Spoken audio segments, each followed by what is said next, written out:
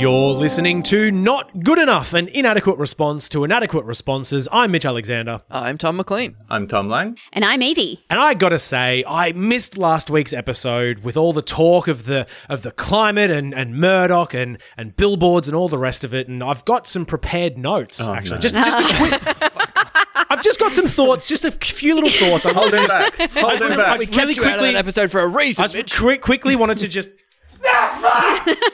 But otherwise, I think it was a pretty good discussion all up. I really like listening to my own podcast. I could just imagine you listening and just wanting to interject, even though you know that you're listening to a podcast. And you just go, but. If I could just stop you there for a second. I just want to cut in. Can I just cut in? I think it is really weird that after just 1 week, I've now developed a parasocial relationship with my actual friends. It's just a super weird feeling. It's so true. That's how I feel whenever I'm not on the podcast, whenever I'm doing jock stuff and I listen back to the podcast of a week. I just like, oh, isn't it nice to listen to my friends? That's how you should feel. Yeah.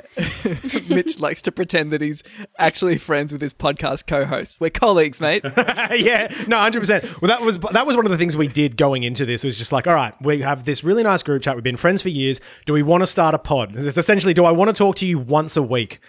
And every other time, just scream at each other, save it for the pod. Oof, once a week. It's a commitment. Good thing we decided to do that before an international pandemic. I also like that we've sort of conditioned ourselves enough that when, like, I'm not on the pod and I'm listening to it, I'm like, oh, I hope they make this point. And then they make the point that I wanted to make. I'm like, great. I regularly, when like, especially with McLean, when you're not on the pod and I am, I hear you do your voice in my mind and I feel like I have to do it. Oh, I'm Matt Canavan and I think coal mines are really good. And it just has to come out. That's not what I sound like, is it? That was Matt Canavan's voice. Yeah, I do. I was never going to bring it up. It seems a bit rude, but McLean, I do think it's weird that you're always putting on a voice through the entire podcast. I just sound like a fuckhead, okay? McLean suppresses his normal Jamaican accent. Fuck. Jesus. Oh, fuck. All right, it's one of these ones. This is what happens when Melbourne comes out of lockdown again. It's the purge, baby. None of us know how to act normally anymore. But I love the idea that the purge allows you to do problematic accents. You know that's what those fucking YouTubers and comedians would do. They would just like, the purge would be their moment to just go out and like tell the jokes that they reckon are real funny. It's like, you can't do this anymore. Can't do this anymore. Except for most RSL clubs and comedy venues. We can't. You can't cancel me. There are no rules anymore. All the rules of society have broken down. Still, some words I'm not going to say. I know we've all been indoors for a while. Just remember you can't say slurs.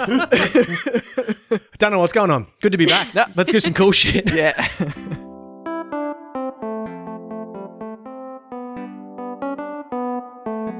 Speaking of cool shit, some cool shit happened this week. Yeah. Like, genuinely cool shit. First off, activist Lauren McDonald was on stage at a TED Talk alongside a Shell CEO and called him a mass murderer to his face. Nice. Yeah, it was so sick. She was on a panel with Shell CEO Ben Van Beurden, and it was just awesome.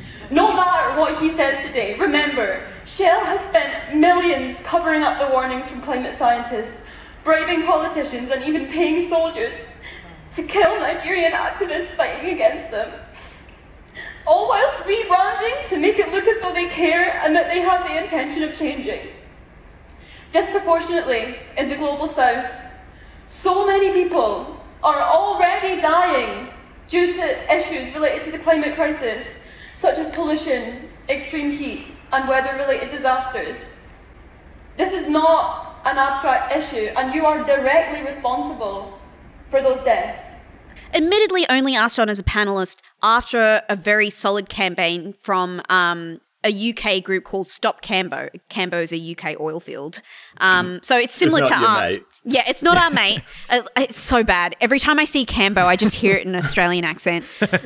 Just try and imagine if Adani was called Dazza. That's the... I think this is fantastic, not just because of the stuff she says and the way she goes at him, which is great, but also because it's this thing of these monsters who run fossil fuel companies are so often removed from the people they're killing that they really do need to be told to their face a couple times a day that they are monstrous murderers. And it's great seeing that fucking happen. Oh, it's so good. It's just the thing. It's the thing we were talking about last week with the school strike for climate, that MPs really don't like being reminded by the generation that's coming that they are going to die, and having that in front of them, that, you know, to remind them that the policy they make affects the children of the future. And especially in this forum, like one-on-one in front of an audience, not like with a protest or a pack of screaming, protesters outside your office or something, but one person on stage with a microphone being like quite just like firm and polite and professional. And you just have to sit there and take it. And I bet at that moment he was like, maybe I shouldn't be doing all this horrible shit, because then I wouldn't be in this position. Well, he wasn't, though. Like, there's also this bit where she asked him if he was going to stop that development.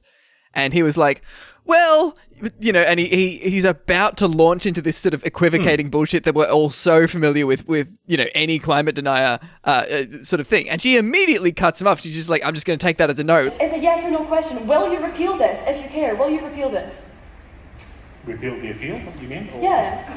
But again, you gave some context, which, by the way... I'm going to take that as a no. That's the shit that we want to see. That's the good stuff. I wanted to bring that point up specifically because that's what fucking journalists should be doing, not activists on stage with TED Talk. Right. She says straight up, this is a yes or no question. Are you going to repeal this thing? And he goes, oh, well, for some context, she goes, that's a no then. I'm going to take that as a no. Yeah. And he's got nothing because it is a no. Because she's not there to give him airtime. She's not there to, like, fill out a bloody column. She's there to get an answer and push him, which journos aren't doing enough of. It's so fucking good. There was one other element to this that I wanted to talk about just briefly, is the fact that, like, she's clearly very nervous at the start of her talk and very emotional about it because she's, obviously got the climate crisis front of mind. It's really, it's confronting shit when you're not sort of trying to put up a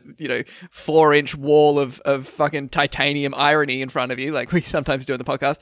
The sort of the willingness to break the tone of the event, I think, is so important as well. It sort of ties in with what I was talking about with Irrational Fear getting Joe Hildebrand on and them being vulnerable to his climate denial because he was using their desire to keep up a comedic tone against them. He just used a little joke to deflect it. That's like, if you want to be a good activist, be willing to break the social norms. Break the tone, break the social norm of what's going on. Sit in the awkwardness.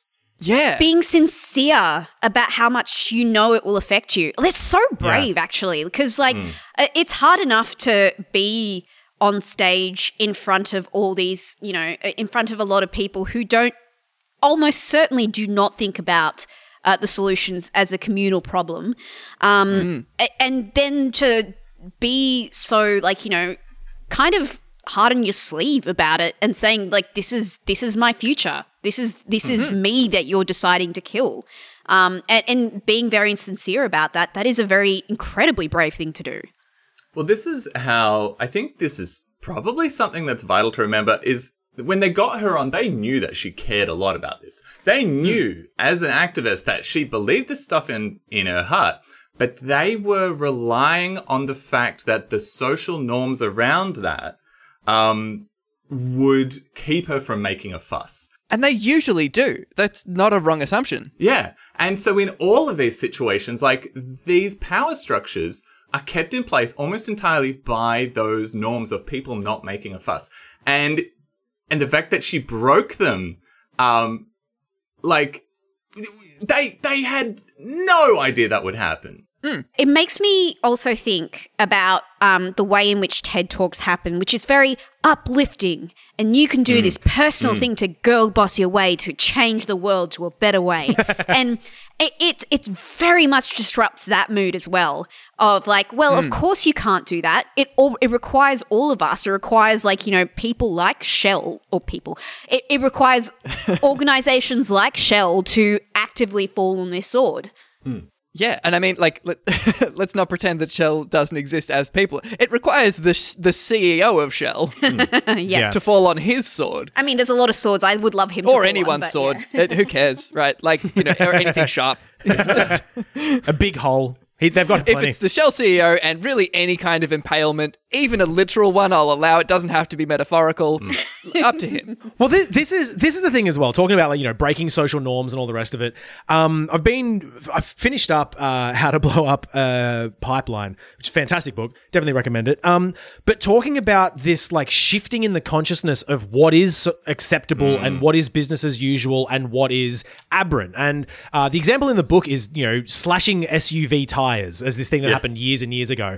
And these people like losing their mind about like, I had to change a tire before work and blah, blah, blah. Or like any other sort of, action like making people awkward at a TED Talk. But what we need to do is shift our fucking perspective on the fact that business as usual is literally killing us. Yeah. And that should be something that is met with a full-throated and full frontal attack on these fucking gremlins. But like, we've still got this awkwardness of like, but we don't really want to make people uncomfortable. Yes, we do. What we want to do is what this activist did multiple times on that stage is say, we will remember you. Yeah. Yeah. I hope that you know that we will never forget what you have done and what Shell has done. I hope you know that as the climate crisis gets more and more deadly, you will be to blame. And I will not be sharing this podium with you anymore. You have a fucking name and a face and an address, and we will fucking remember who you are. And I think when Greta Thunberg talked about that, people were like, oh, that's a pretty intense metaphor. So it's not a fucking metaphor. It is not a metaphor, you motherfuckers. We know who you are. Yeah. As shit gets worse and you do less and less, we will fucking come for you. I'm being serious. I'm so glad you brought up that book as well. We shouted out Jim Mello's article in Crikey last week about just like the things that left organisers and activists can learn from the willingness of conservatives and right-wing fuckheads to put themselves in the firing line when it comes to things that they believe in. These are scary things to think about, and the reason, of course, why most leftists are reticent to do it is because we know that usually we're the ones who are targeted, who explicitly by the police, and who face the consequences. But I think it does feel like we're at a point where more people know that the situation, especially with climate change and especially with climate activism, is so much more desperate that we're running out of time, that people are like, you know what? Fuck it. Time to actually put the pedal to the metal and literally be there physically. Another thing that happened this week, an activist from Extinction Rebellion in Newcastle, her name, she goes by Mia, she sat down in front of a coal train and held up on top of the coal train and held up the whole line. They couldn't move it. She held it up for 3 hours. Fucking That's legend. beautiful. Holy What shit. a hero.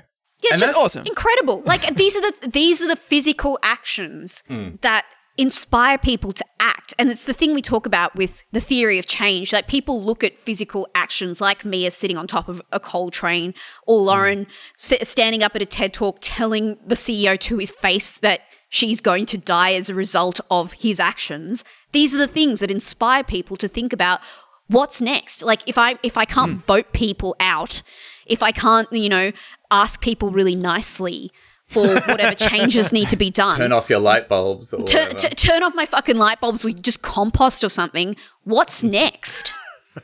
Additionally to Mia holding up the coal train as well as inspiring people, fucking costs them a lot of money. Yes. Yeah. Yes. That's the beautiful thing here. These coal trains, because she doesn't have to do anything violent or particularly dangerous. She just has to be on or near a train, and they're not allowed to run it. You can't be like, run her over. They just can't. And the train is operated by these union workers. They get paid whether or not the train is running. Fine. And they have very, strict health and safety regulations where if there's a civilian on your train, obviously you can't fucking run the train. But the coal company loses millions of dollars every hour this train sits still. And I love that. Yeah, it's good. And then they come along and they're like, you should get down now. And she's like, all right. And, the cops come and she gets down off the ladder and, she goes away. What this isn't the 10 a.m. to Sandringham? What is it? I've talked about it before, but my mum did something like that years ago where she just like there was a logging company coming through in the Northern Rivers and she just pretended to have a breakdown and played like a ditzy old woman, just being like, my engines, bro, I can't do it. And then they finally like, quote unquote, got it going. And she just drove at 5k an hour up this track for fucking ages. Fucking rules. So good. And now for a bit of a comparison, something that doesn't make much of a difference. A whole lot of stuff happening with fucking governments on climate change. Mia, on that coal train, has probably done more for climate action than the entire Australian government has ever done. The active government. So, although actually before I get to Australia, Saudi Arabia set a net zero target by 2060. So Saudi Arabia set a target. They may as well have just said never. But the thing is, they've at least said more than Scott fucking Morrison. Saudi Arabia has it's said meaningless.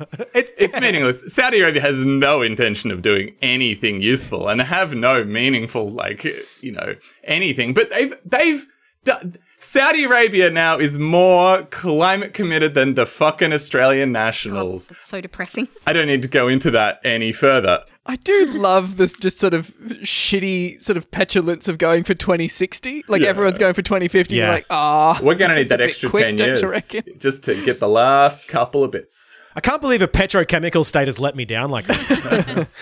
I also feel it's important whenever we're talking about this net zero by 2050 thing. I think there's a sort of a consciousness in the government and maybe then, the media or whatever, that means we don't do anything till 2050. Like, it's like, all right, you got until 2050 to get out all the coal and then we stop. No, net zero by 2050 or 2060 or whatever basically means you need to stop cutting shit as quickly as you can right now. That means you should have a target for 10 years. You should have a target for 5 years. It doesn't mean you put things off till 2050. That sounds a little hasty, Lang. I'm more likely to go more with Gina Reinhart's position, which is that, that seems a little bit fast. We just want to, take it slowly and just, gradually do it. And then when we get to, 2045, then maybe we'll have a chat about, what we can significantly do to stop it. Yeah. Yeah, to quote Margaret Thatcher, I don't care about humanity. On the walls of Parliament House, it doesn't say stop, drop, and roll in case of fire. It says, well, let's think about this. Let's make a firm commitment to stopping at some point, and then maybe we'll discuss our drop strategy. We will be rolling by 2050. Rolling?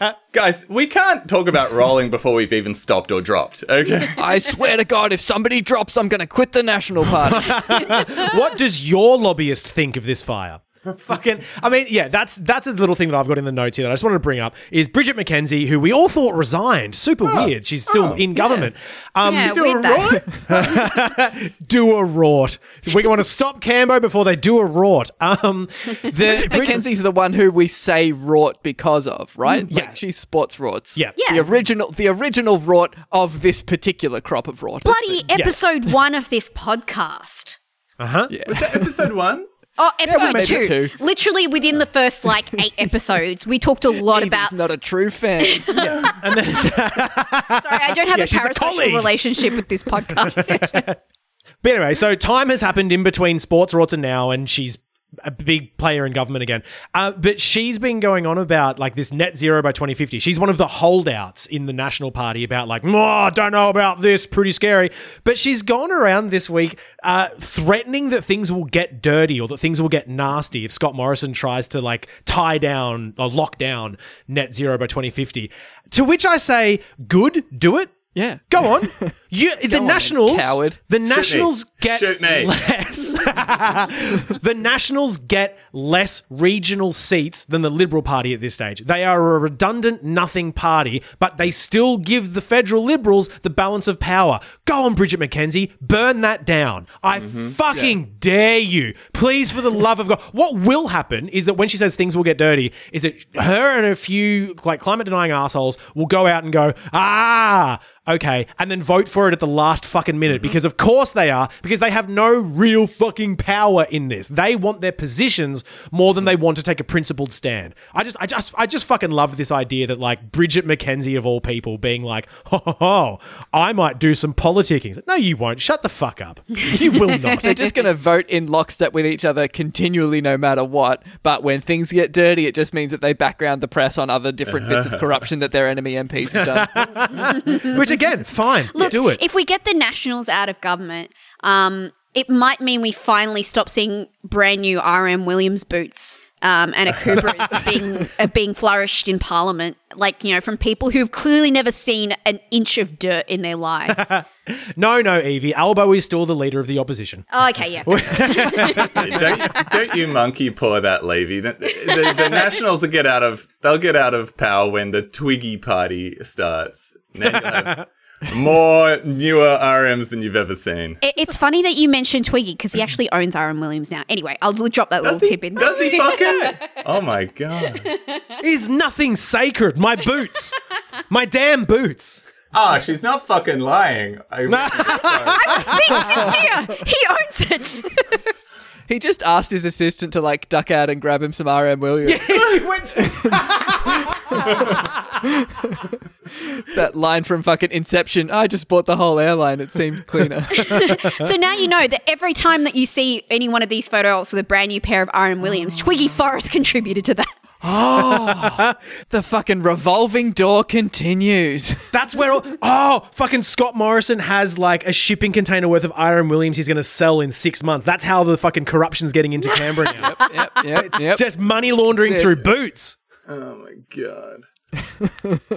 Yeah. So, look, the Nationals are demanding crazy shit to even consider not burning this place to the ground. Stuff like, we need $250 billion for mineral investments. You got to promise that we won't decrease fossil fuels. It's basically what they're saying is we'll think about an emissions target if you make sure that we maintain our emissions. Yeah, it's just like the only way that we will agree to net zero by 2050 is if we agree to lock in 4 degrees of warming before 2050 and then hit net zero. Burn all the coal first and then we'll talk about it. I mean, that is the sort of stance of the federal government as well, where they're just like, fuck, net zero by 2050 does mean that we need to have all of our coal sold and burnt by then. Otherwise, oh no. Yeah. And then we go, okay, let's get that carbon capture and storage happening. Angus Taylor's like, oh no, that was never a thing. Yeah, no, I made that up. Oh, you thought that was oh, fuck no. I woke up at 5 a.m. one day and had this like lingering part of a dream and I wrote it down and I've just been saying it ever since.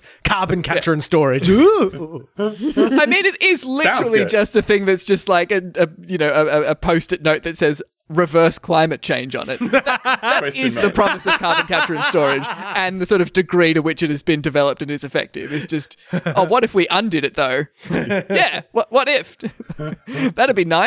It's not happening. Angus Taylor bloody misses his kids' birthday parties and he's like, but I'm going to build a time machine. And the kid's like, Dad, just don't even. Bad fatherhood capture and storage. Oh no. I'm going to be such a good dad by 2050. Net zero missed birthdays by 2050. I mean, that's the Barnaby Joyce approach. None of my family likes me. I'll start a new family. Barnaby Joyce is branch stacking. Oh no. Can we, like, try not to say anything defamatory for, like, 5 minutes? It's not defamatory. I'm saying that he's trying to restore his familial bond. It's a thing that he really values. Spare a thought for poor Barnaby Joyce. That nearly made me throw up. It's not a crime. It's not a crime. Only against God. Jesus Christ. Okay. Yeah, let's talk about the IPCC shit. Now we're warmed up, we're feeling loose, let's talk about the IPCC. So, there was a big leak of internal IPCC documents, and most of them are probably very boring. It's basically like they're preparing the next report, because they got a bunch of reports to bring out. And before they release them, they get all of the governments to pitch in and be like, here's what I reckon you should say and you shouldn't say. And I've got some comments. And then they send that back to the scientists and they go, can we, is this insane? What do we say? And then they kind of compromise for a while. And then they bring something out that the governments aren't too grumpy about and the scientists are okay with, in theory. Yeah. And the IPCC does have a lot of power to push back against that. A lot of the sort of amendments they're about to talk about were rejected for being insane. And also, this is a relatively transparent process. Like, they do also release, like, the comments and the drafts and things like that. But they don't usually leak them in advance. And so that's what's neat. And it's like when politicians say, oh, we're thinking about doing this. That's to gauge a response. And this is good because if everyone is like, this is fucking nuts, maybe they'll change what they actually do. Okay, to cut to the chase, a lot of the comments in this report are fucking nuts. It's countries like Saudi Arabia and Australia and Japan, and other countries that love climate change for some reason, just being like, hey, what if we didn't have a climate change report? Kind of. Yeah. And we don't know who specifically have been, like, making these comments. They always say an Australian government official. We can definitely make a good guess, though, right? Yeah, rhymes with Mangus Mailer. Peter Dutton. And so the IPCC will say something like, oh, maybe we should stop building new coal-fired power stations. And this Australian official has commented, these remarks confuse the objective, eliminating emissions, with the means, retiring coal-fired power. And it's like, shut the fuck up. Yeah. If you've got a better way, we'd love to hear it. Carbon capture and storage. Well, I haven't seen these leaked documents yet, but I imagine it not as like multiple documents, but just one giant report that still got track changes on, and all of Australia's are just really petulant where they like try to cross out things and say, actually, I just think you might be just like laying it on a bit thick there. And I actually think like the way that you've phrased, like, I saw like one of the comments that Australia apparently objected to. They objected to a paragraph claiming that campaigns by fossil fuel industries had slowed progress on climate action, and they called it a political viewpoint made to seem factual. Now, if that doesn't sound like a snarky track changes remark, like... that's political? And if you're wondering how they made it seem factual, it was with multiple rigorous scientific studies. It's so fucked. Like, it's grim. They're so used to just arguing in the comments on Facebook that they think, like, show me your sources, though, is a thing that you can say to, like, a group of scientists without them being like, here. Scroll a bit further down. The bit that you didn't look at that's small at the bottom of the page. Oh, not reading footnotes. The sources are. No, not reading footnotes. I don't have time. Take it out. It's mean. Because, like, the IPCC fucking does their homework, and this is attached to, like, multiple reports with, like, Shell and stuff saying, the lobbying is going well, my lord. The climate action has been slowed. They're like, oh, this is just a political point. It's trying to seem factual. Show me your sources. And they show them all the sources, and their only response from their usual method of arguing is just be like, oh, triggered. Fucking hell. So all I'm imagining now is that Australia doing like making the comments and the track changes as if they're like a pit crew avatar arguing with you on Twitter and just constantly trying to like change the goalpost constantly, and you're just like, why am I even bothering with this? Why am I bothering to give you links? They're in all caps and they've used ellipses where they shouldn't.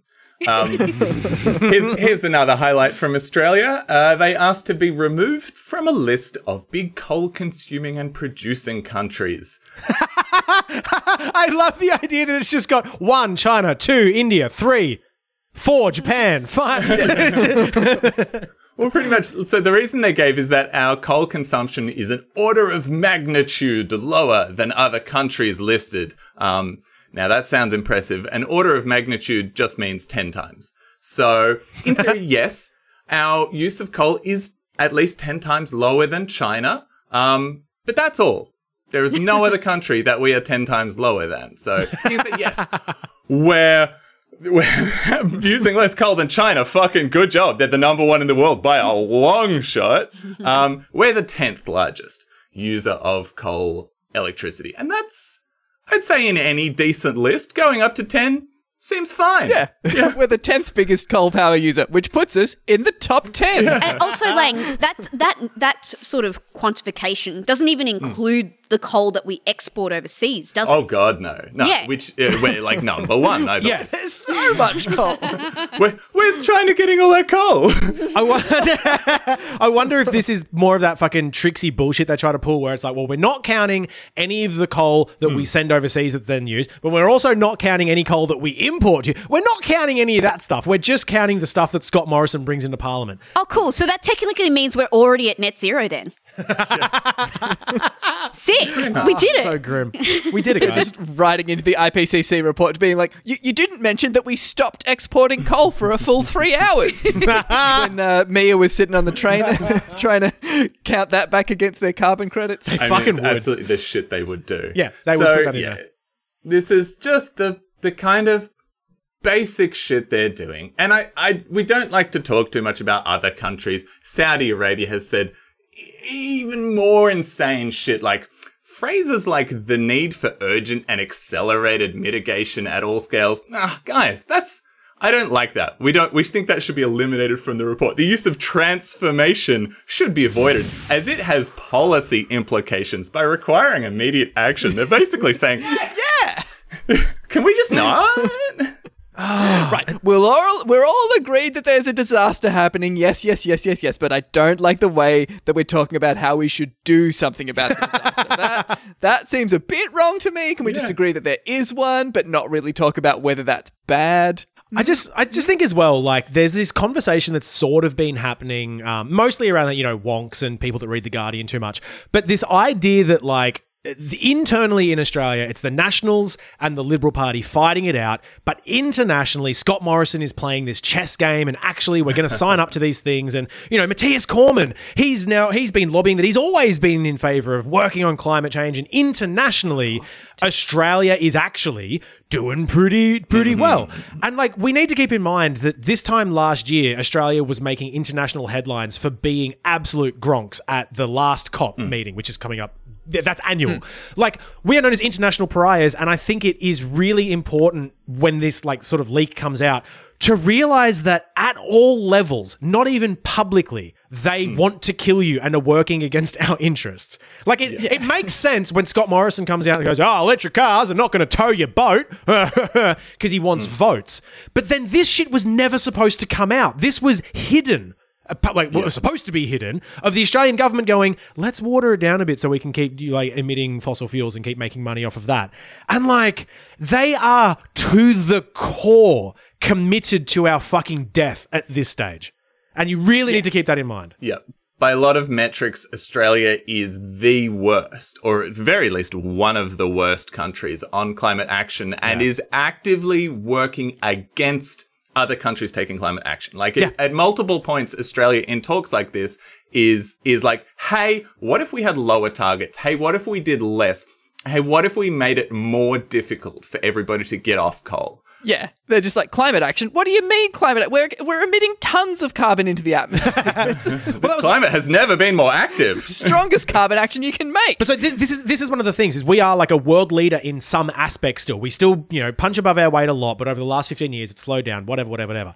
One of the things from last year was the fucking carryover credit bullshit, and a bunch of nations were like, hey, Australia, you're kind of influential. Can you cut that shit out and stop making it a good idea for places like Brazil and Qatar and Saudi Arabia to use that shit as well? Because you're undermining the process of every other country. They're also doing things where, like, when we come forward with this utter bullshit about, like, oh, take this out, don't do this, we're carbon neutral already, don't worry, blah, blah, blah. That runs interference for other countries to not have to go hard with their negotiations on shit. So France can go, don't worry about how much we're emitting. Look how bad Australia is. All our coal companies can continue to emit shit. Like, we are not just bad for emitting carbon, like you said, Lang. We are actively working against the world bringing down their fucking emissions. And it is gross and disgusting. I feel bad. It makes you wonder about the sort of campaign to push Scott Morrison to go to COP26 in Glasgow, where it's like... Yeah, what good would that do? I don't want him there. I don't think he should go. I think he should stay here fucking about while the other countries bloody get on with the job and enforce some sanctions on us from the outside. He'll do no good at COP. This is literally the thing I was talking about last week, about the capacity to feel shame. Like, what kind of capacity to feel shame does Australia have when we're up in the notes for the actual IPCC report saying, actually, we don't want to do any of this, and also I wish to not be acknowledged in the list of, like, the highest coal producers and consumers in the world, when it's literally factual. Like, there's no shame in that. Why would they ever be shamed on a national stage by any other sort of any other country? Yeah. No other country seems willing to push them on this either. So what's the point of other country? Like, what's the point of Scott Morrison even being there if there's no sort of capacity for shame in this? He's there to slow action and do deals with people who will slow action themselves. Yes. There's no use for him to be at Glasgow. Just another vote for fossil fuels. It's just to make themselves feel better. The only international bloody conference I want him to go to is the fucking Hague.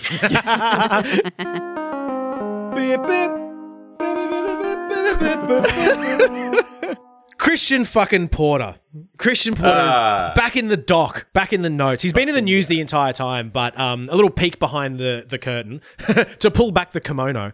I've been putting Christian Porter. No. Absolutely not. I've been putting Christian Porter notes into our docs every week for the last month, because every week he does some shit that just blows my fucking mind, and I'm like, I really want to talk about it, and we don't get to it. We've got other things we want to or need to cover, blah blah blah blah blah, and it just keeps more piling important up. that we beef with a different podcast. We can't cover this corruption issue. But just, he continues to be a massive piece of shit. But this week just gone, allegedly. No, he's just a piece of shit the way he talks. It's not a crime. Allegedly. But this last week is when things sort of bubbled up into like a big, like, full federal government mask off moment. The reason why we're talking about him again this week is because of his blind trust acceptance. You're probably aware of it. We'll go into it in a little bit, but he accepted money from people he didn't know, anonymous sources, to pay for a defamation suit. And the Speaker of the House this week went, that looks like there's something there to investigate. A fucking politician getting potentially up to $1 million to pay for legal fees. No one knows who it is. Maybe let's investigate it. And the federal government went, nah, don't want to do it. No. We are not doing it. And this does not seem suspicious to me. We put the one of the notes, I don't know which one of you guys put it in here, but one of you said, this is boring but massive. And like, yeah.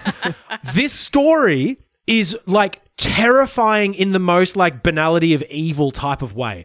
The government has just heard from the fucking Speaker of the House, this position that's supposed to be this mitigating force. Conservative MP himself. Right? Has gone, guys, there looks to be a case to be made for maybe investigating this. And the entire government just went, absolutely fucking not. We will not be investigating this whatsoever.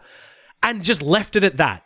And so what they've done now is they've also said, we're going to do a broad-based inquiry and we're going to see maybe if the whole thing's bad. But maybe the concept of money is okay. It's fucking terrifying. Yeah. So rolling it all back, Christian Porter was in the news. Well, Christian Porter wasn't in the news for a little while when these allegations of a senior MP committing sexual... An undisclosed MP was in the news. For allegedly committing sexual assault ages ago.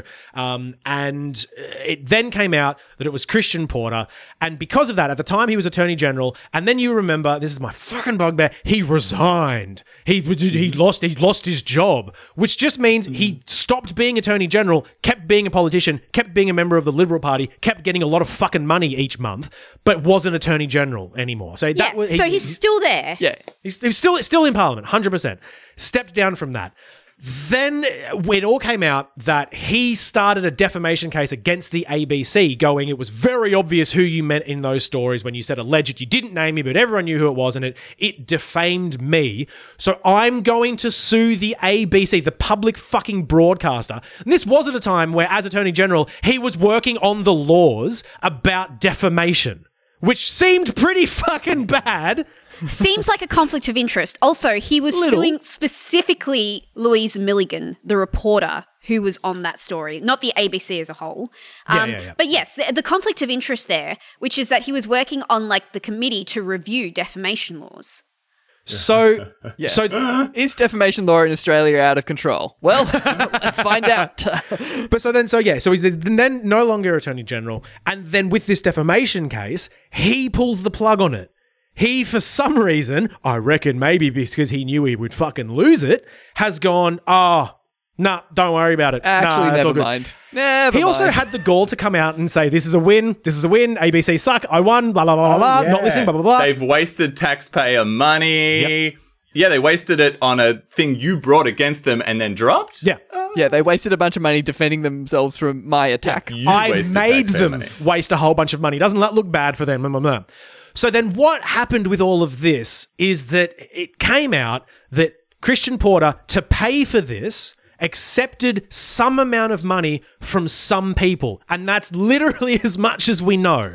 There was a blind trust called Legal Services Trust, which funded some of his court fees. It looks like up to maybe $1 million fucking dollars. Most estimates are about $500,000 from this fucking blind trust.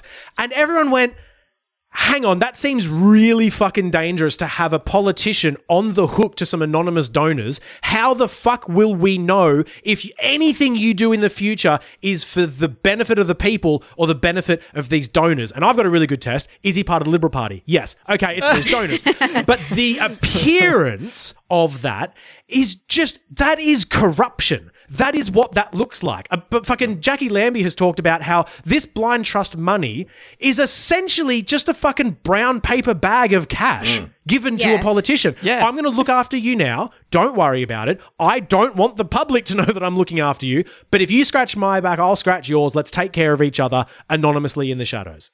So something I just want to bring up here, just as like a parallel to what Christian Porter has done here, which is having an anonymous fund supporting the costs of his litigation. What is the name of the fund? It's something anonymous. It's called the Legal Services Trust, and we don't at this point in time know who is actually managing that trust, who is funding that trust, or anything like that. We don't even know when it was started. We don't even know when it was started. That's insane. In comparison to this, if the general public wants to participate in things like class actions, there is something called litigation funding, which is something that law firms use to support class actions and the kind of money that is needed to undertake those class actions. Those are very highly regulated. There was actually a specific case in Australia in which in response to it, it's called the multiplex decision. We'll put a link in the show notes.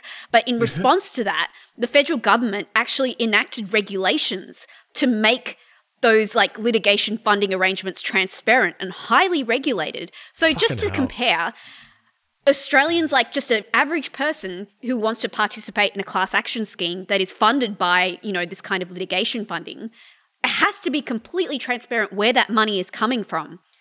Of course, we have separate rules, and Christian Porter can just do it without knowing where that money is coming from. Well, you can't have accountability for powerful people. There was an amazing bit of whataboutism as well when the people were criticising Christian Porter for accepting a huge amount of money from an undisclosed source, where people were pointing to the crowdfunding for Sarah Hanson-Young when she was pursuing her defamation suit against David Leyonhjelm.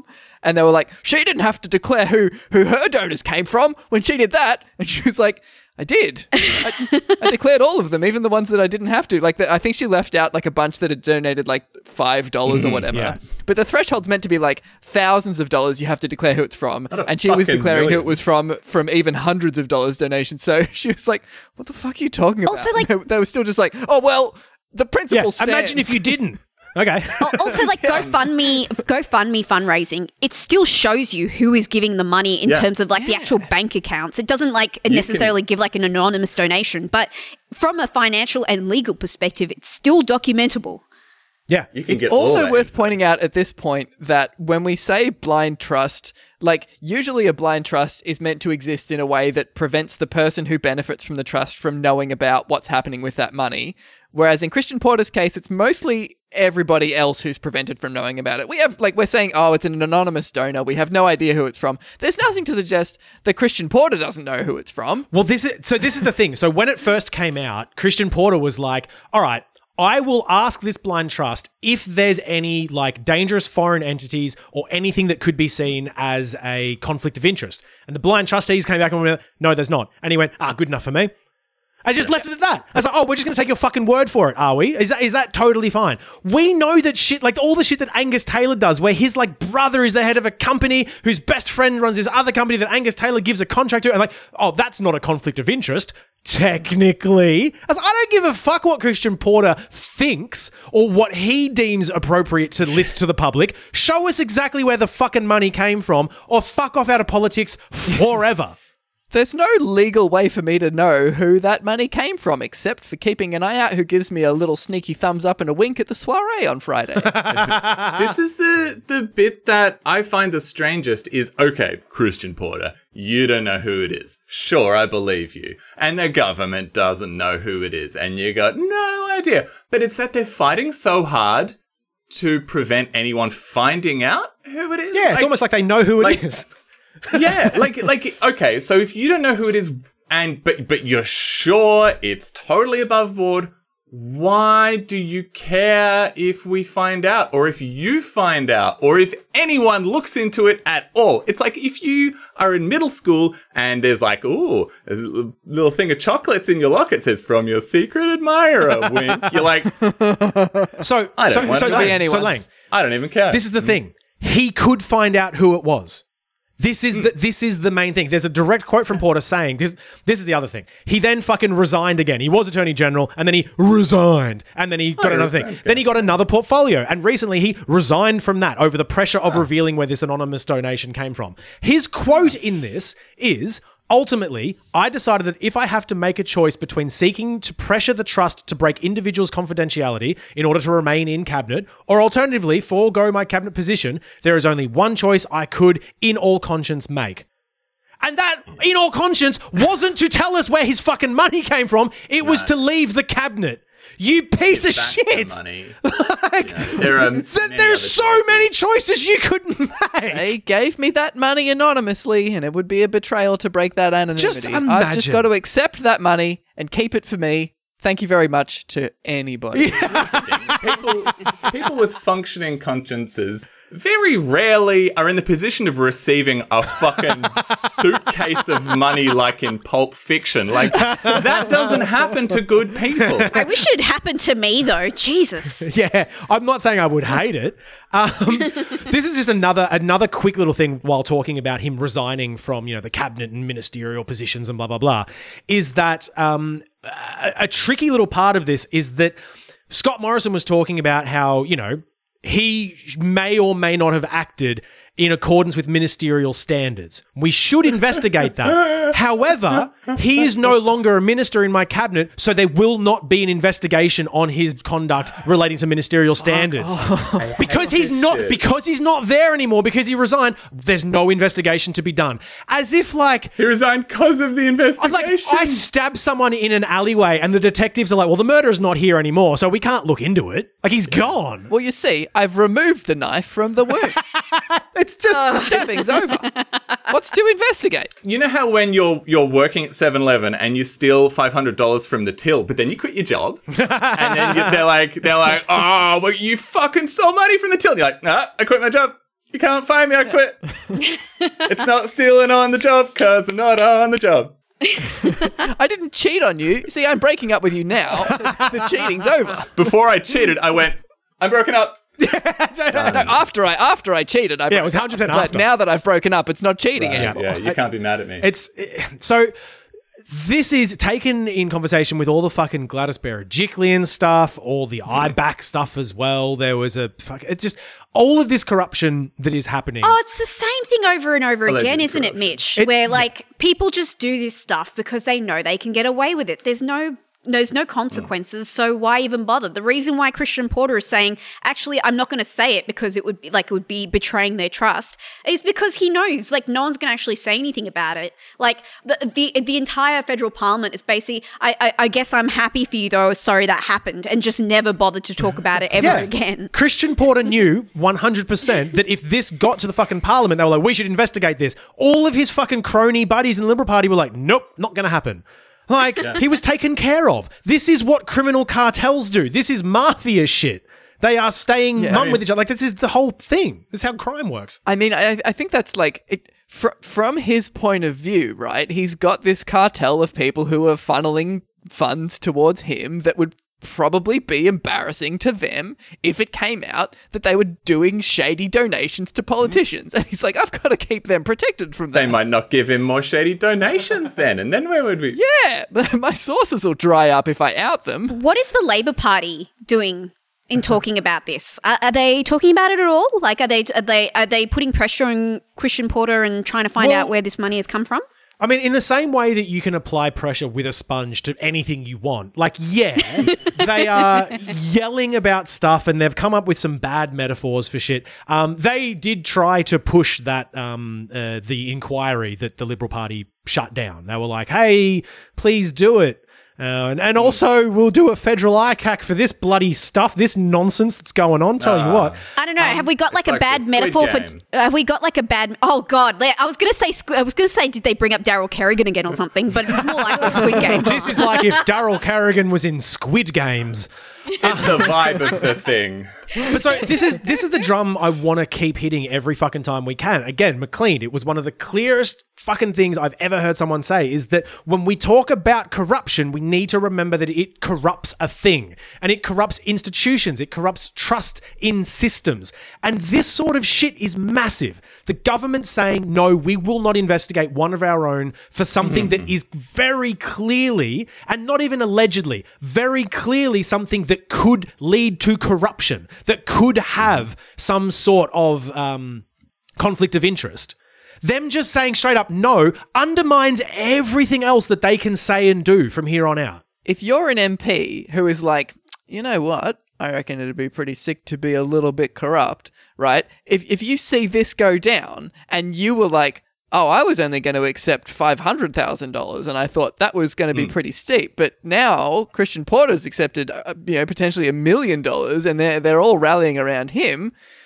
Yeah, fuck yeah, I'm going to accept $500,000. Like, especially if there's the thing of like, you always see when people get caught in like these little scandals, people pointing to other historical scandals that were bigger and being like, well, he didn't face consequences for that. So why should I face consequences now? Like, Australia is a common law state and this is not a legal precedent, but it is a precedent. Yeah.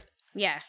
If Christian Porter is allowed to just accept $1 million without having to reveal what it's from, that sets a new rule.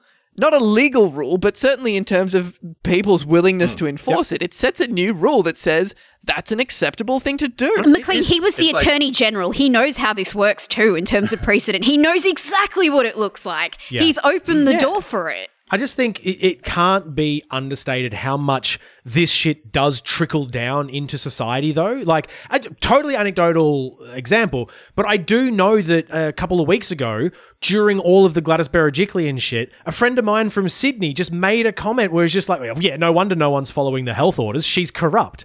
And like, it sounds farcical because Australia has been a working democracy for a very long time. But look at most other corrupt countries in the world, like the openly corrupt governments, where people just talk about like, oh yeah, you got to bribe cops for this. Or, you know, local members can take bribes for this sort of stuff. It happens because it's a trickle down thing. When corruption isn't stopped and cut off and a hard line isn't taken, then this whole system stops working properly because the whole political system is based on us all just believing at once that it works. It's like money.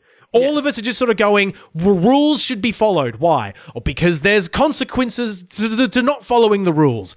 And when there's clearly not, is when shit breaks down at the smallest level. You look at anti-vaxxers who are like, we can't trust the vaccine because we know that it's coming from big pharma, and they're just pushing this fake vaccine because the government's in the pockets of all the big pharmaceutical industries. That's like, that's legitimately difficult to argue against because they are. You got to be like, yeah, you're right about 80% of that now, because the corruption, like, it's just like, he's just accepting $1 million to pay for his legal fees. People can see that and they're like, right, so we can't trust the government. And then a pandemic hits and people are like, well, we know we can't trust the government correctly, so people die. Yeah. It's funny, Mitch, that you brought up Gladys just then, because I know I've made jokes about it before, but the thing about New South Wales politics too is like everyone just assumes a certain level of corruption with New South Wales politics now because there has been such a degrading effect of years and years of MPs constantly doing the dumbest shit and getting away with it. What was the line about pork barreling? Oh, yeah, it's not illegal. Thanks, Gladys. And old mate from America who nearly managed to skive away with like $1 billion just because there was so much corruption, like that they were willing to give this guy, just random dude, like $1 billion for masks. Like, this is the kind of environment that we're talking about, that everyone just assumes that everyone is corrupt. That has taken years. Correctly. Allegedly correctly, but yeah. So the pernicious thing about this for me too is that Scott Morrison said all of this. And it really does make me feel kind of sick that he's not lying about why this is a potential issue. He's hit essentially all of the same things that we just said. His quote is, "We believe ministerial standards are incredibly important." And it isn't just about actual conflicts. It is about, under the standards, for ministers to have an obligation to avoid any perception of conflicts of interest. And that is what ultimately has led the minister to make that decision this afternoon. He knows exactly why this is fucked. And then after he made that quote, days later was just like, yeah, but we're not going to look into it. Right, fellas? Hey, don't worry about that. We got you back. It's all good. We've got to avoid any perception of conflict of interest. But above that, you got to protect your mates. It's just, yeah, that's what really gets to me, is that this isn't a like bumbling Trump type situation where it's just like laws, I don't care about that. Or like, perceptions. Where was my morality? I don't give a shit. Like, this is someone who knows why it's a problem and doesn't give a shit and is actively working against that sort of stuff. And that's scary because he's running the fucking country. Him and his like team of fucking mafioso cartel criminals are at the moment running the country. I mean, honestly, it's not a million years away from Trump. Like, Trump was just a slightly higher version of, there are no consequences for anything. I could shoot someone and I'd be fine. I could incite a riot and I'll be fine. Fuck it, let's have some fun with it. These guys are still at the level of we should pretend that we're not doing bad things. But that's what I mean. There is an actual, not even tacit, there is an explicit acknowledgement of why this is bad, why corruption is bad, what the issue is, and they still just blatantly in our fucking faces just go, yeah, but I'm also just going to be corrupt. Like, yeah, Scott Morrison just said, yes, this is really bad. This will undermine the public's trust in me and the job I'm trying to do. And that fucking rules. Right. It's because that sort of thing gets reported as like, well, look, he has been engaged in what does look like corruption, but at least he knows why corruption's bad. And that's something that we can really take comfort in. It's like, no, he knows why it's bad and he's still doing it. That's even worse. Yeah. I just want to thread the needle here too, just tying this back to some of the stuff we were talking about earlier. These are the kind of things that cause people to decide that the nice little, civil actions that they were doing in protest aren't getting anywhere. If if the people in charge are acting this way with no consequences and no retribution or no sort of transparency, everyone else is looking at them going, well, if these guys can act like this, what's the fucking point of a civil society where we just have to pretend that there's any sort of like just situation in where we're going to be looked after by the government? Yeah. If they're not following the rules that already exist, how can we trust them to come up with new rules to make things better? That's not going to fucking happen. It's the fucking basic social construct of government. Exactly. Is like, what we'll do is all the population will pool our resources and we'll decide some people who we can trust to spend those resources for the benefit of, it says here, themselves and their friends. Okay, maybe the idea of democracy's fucked. That's not a wrong conclusion to come to. Exactly. Like, not to sound dramatic about it, but it literally does erode democracy. When you see the people that you're supposed to see in charge of your well-being and your livelihood acting in this way, and not only that, not only acting in their own self-interest, but slowly removing the things that help a civil and just society, like welfare, like public services, like public health.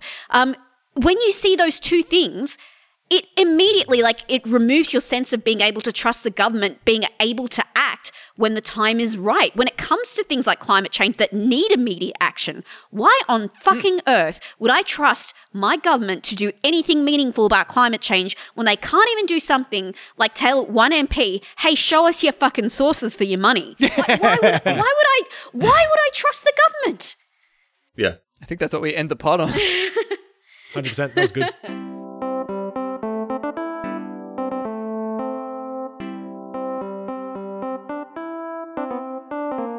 Shout-outs. Shout out to the Inner North Medical Clinic, who's obviously been listening to the episode of the pod where we were talking about how to get vaccines in front of people because they're just doing fucking sick stuff with their pop-up vaccination clinics that they've been doing around the Inner North. They did one with the Moroccan Soup Bar. Oh, Moroccan Soup Bar are amazing. Nice. Really delicious place in Fitzroy that, oh God, lockdown's over. I'm going to go to the Moroccan Soup We actually, we spoke to the Moroccan Soup Bar on 3CR Tuesday, and actually just amazing people. The lady who helped facilitate this vaccination clinic also just spoke to us just about having just a really cool community space to help people figure out how to help their community in a sort of communal way as well. That's just rad. Really fantastic work. Really love it. So great. They just did this initiative where they're like, we've got a pop-up vaccine clinic right next to the bar and get a jab, get a free chickpea bake. Yeah. I'm double vaccinated. I was like, hit number 3 maybe. Community. That's fantastic. And the Inner North Medical Clinic have been smashing it the whole time. Absolutely. They're great. I've heard anecdotally, but I have heard some really good things for any trans folk out there as well who are obviously uncomfortable with official documents and whatnot. Inner North Medical Clinic have been really good with that sort of stuff as well. They were part of the Fab Jab beautiful. campaign this week. This week was basically a run to get as many people who are LGBTQI identifying vaccinated in a safe environment. So Drummond Street, the Pride Centre had a pop-up vaccination clinic, and they'll be continuing to do that stuff as well. Just anyone who feels that they can't have access medical services in a safe environment, completely non-judgmental, very safe, being able to talk to people about their health concerns. Really fantastic. It's a really good initiative. They're fucking rad. That's so They're nice. Shout out to Inner North Medical. Fuck yeah, man, I'm thinking now. Maybe I do want to go get a booster or something, or just Moderna, something else. Just get a chickpea bag. Top it up. The Moderna one's good because then you'll get the Dolly vaccine as a booster. Fuck yeah! No, look, this is fucking great, but I still reckon we should keep fucking shouting as loudly as we can. Pop-up clinics at Bunnings, give me a snag. Yeah. Vegan snag for the this is all good. This is amazing steps. Shout out to these guys, but let's keep fucking going. Bunnings, snags, vax. Let's fucking go. Yeah, They're doing Queensland that got in him. Queensland, I believe now, Yep. is vaccines at Bunnings. And it's like, Shout out yes, to that is a Queensland. no-brainer. If you're at Bunnings and you're getting some power tools and shit, and there's a guy there who's like, you want a vaccine with your sausage? You'd be like, oh, yeah. G'day, all right. cobber. I do it's like the worked. idea of a fucking tradie sitting there in his little ruggers, his little short shorts, and he's like sitting down, and the guy with the sausage is like putting sauce and onion on it and distracting him like a nurse does, as a doctor, like, ooh, and just jabs him in the arm as he's like, sausage. He's like, "Whoa." It's actually worked too. I checked on the numbers from Queensland, and they're coming up to speed in terms of full, both first and full shots. Fuck yeah. So even though COVID has basically not existed in Queensland, it seems like they're starting to catch up in the vaccination states. So that's great. Nice. Is it also worth just sort of shouting out to just the general Australian population, because our vaccination rates over the last couple of weeks have been just really encouraging. Yeah. Just Yeah. Yes. shout out to everyone. Shout out to us. Shout out to everyone. Also, just remember that every time you see, like, over the next weeks, we're going to see a couple of, like, really annoying clips of people sitting outside. Like, there was, like, a bunch of footage this weekend of, like, anti-vaxxers sitting outside St Kilda shops and stuff like that. Just remember, first of all, they're in the extreme minority. And secondly, all it will take is one rainy day for them to get fucked off and get their first vaccination because they won't be allowed into any place. Yeah. So all these people are being socially ostracized. Just remember that. They have no friends. The thing of when you see that protest of anti-vaxxers, like, statistically speaking, from we know of what the numbers are looking like, it looks like that's all of them. Yes. Yeah, we're going to be one of the most vaccinated places in the world. Dan Andrews actually was talking about this in a press conference. We're heading towards being one of the most vaccinated cities or states in the world. Australia is going to reach, a level that is higher than most other countries in the world, faster than them, and we started pretty late. It inspires this really weird kind of like, yeah, we're number one in vaccines. Eat shit, under-vaccinated. Sorry, everybody. I wish you the best. I'm glad that we're kicking the shit out of the UK and the US, but also we should keep vaccine production going so we can fucking give it to every other neighbour in our vicinity. Yeah. Oh my God. Yeah, that'd be nice. I mean, we're still being beaten by Cuba, but, you know. That's because Cuba rules. Shout out to Cuba. Cuba fucking rocks at everything. Thanks again for listening to another episode of Not Good Enough. We would love it if you shot us any questions or queries or clarifications you might have. You can do so to our email, notgoodpod@protonmail.com, or just hit us up on all the socials @notgoodpod. Yeah, send us another question. I'm sad I missed out on that episode the other week where you got to answer that really great reader question. Although I just wanted to say also, I really appreciate you referring to us as all the nerds in Evie. I've definitely Also, tell your friends about us on the podcast, or if you're hesitant to recommend podcasts to your friends, just take all of our talking points and bring them up with your friends as though they're your own. That's just as effective. These are open source opinions. Do with them what you will. can have them for free. I don't care. You don't need to source them to me. They're yours.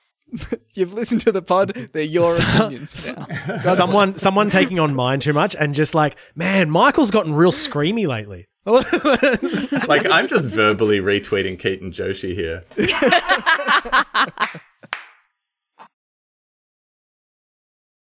Not Good Enough was recorded on the lands of the Wurundjeri people of the Kulin Nation. We pay our respect to their elders, and sovereignty was never ceded.